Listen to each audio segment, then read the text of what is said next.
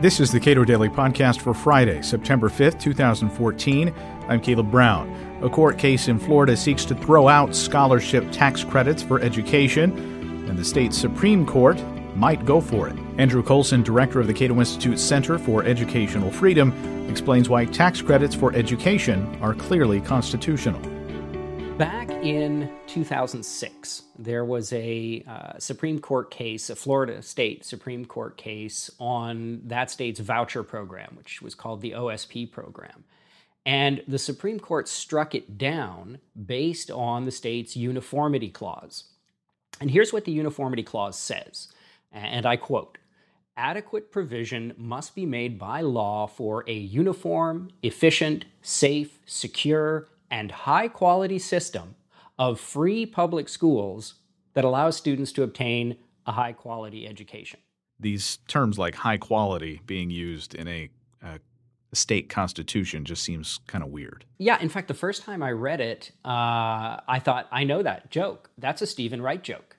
He says, "I got a dog, and I called him Stay.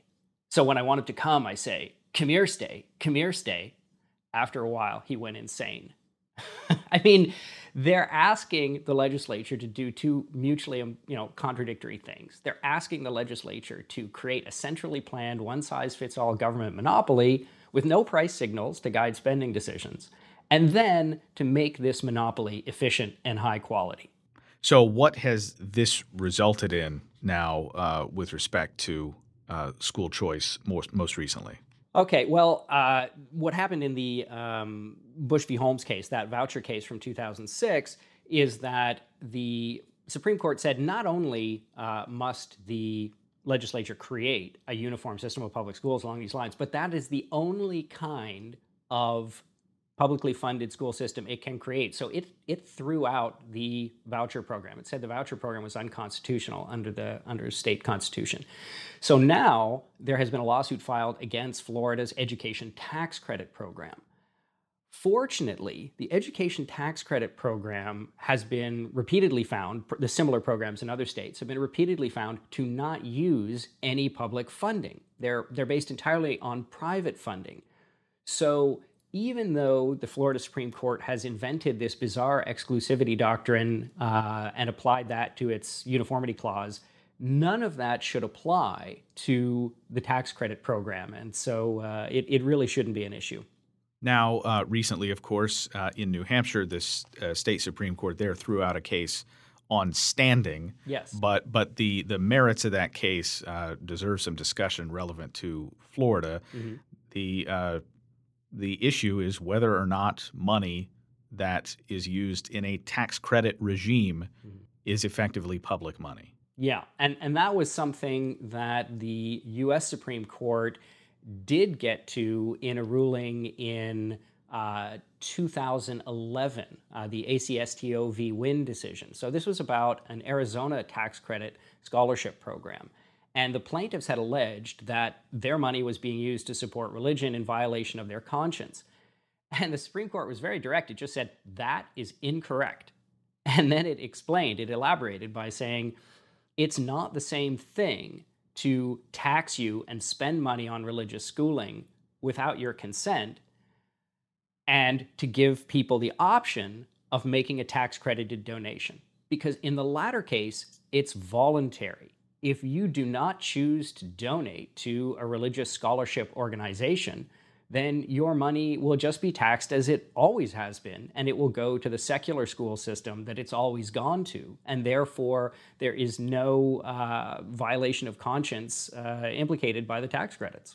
Yeah, it's as in discussions that I've had with people when I describe this situation, I say, imagine if the United States government, federal government or state government, imposed a 100% tax on income and then provided generous exemptions under the opponents of these tax credit plans.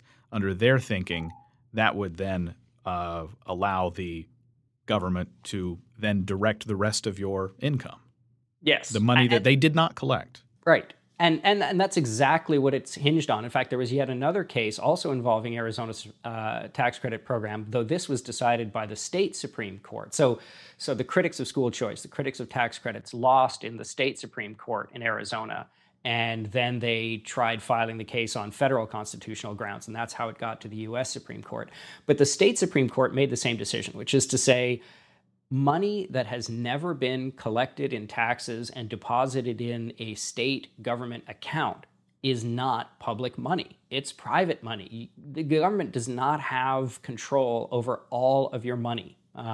It just has control over the money it collects in taxes. So if the money's not collected in taxes, it's private, and therefore it's not a problem for freedom of conscience.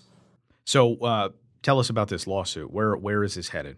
I mean, it should be at the Supreme Court soon, right? It was just filed, and so it will have a way to go. There'll be a district court to rule on it first, and that phase collects all the evidence, or is supposed to collect all the hard evidence in the case, and then almost regardless of the decision, it will almost certainly be appealed to the appellate court level, and finally it will end up in the Florida Supreme Court, I suspect, in a couple of years.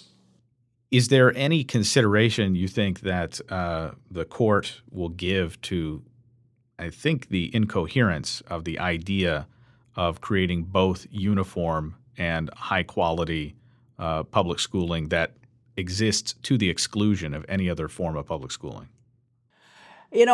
I have to say all bets are off with the current Florida judiciary because in the Bush v. Holmes case in 2006, and I believe the composition of the court has changed little, if at all, since that ruling, they invented a whole new doctrine that has no basis in the state constitution. So the state constitution expressly makes that uniformity declaration that I quoted earlier, and then it adds, and the legislature can create whatever other educational programs as the public needs or would benefit from. So that's in the same sentence as the uniformity clause. You can also create these other education programs. Well, the Florida Supreme Court, the majority of the justices, not all of them, the majority said, well, that doesn't really apply. They quoted some obscure case, I think from the 1970s, claiming that it implied you can create other education programs only applies to community college or adult education. Well, I've read that earlier decision, and it doesn't say any such thing. All the earlier decision says is those things happen to fall within this other programs clause. It never says those are the only things that fall within the other programs clause. So there is no basis for this exclusivity ruling that the Florida Supreme Court came up with in 2006. And given that, they don't really seem tied to the letter of the Constitution in their state, and I would not put it past them to invent yet another clause to get around what the Constitution says with respect to tax credits. So it certainly wouldn't be a federal circuit split, but you'd have multiple states deciding this in different ways. Yeah. And the Supreme Court seems to have already spoken to this issue fairly clearly. Yes, absolutely. But again, you really don't have any recourse in Florida if the decision is made on state constitutional grounds, unless you can show that in some way the state constitution is incompatible with the federal constitution, which would, be, I suppose, a potential line of argument if the Florida Supreme Court does make another bizarre and unsubstantiated decision as it did in 2006.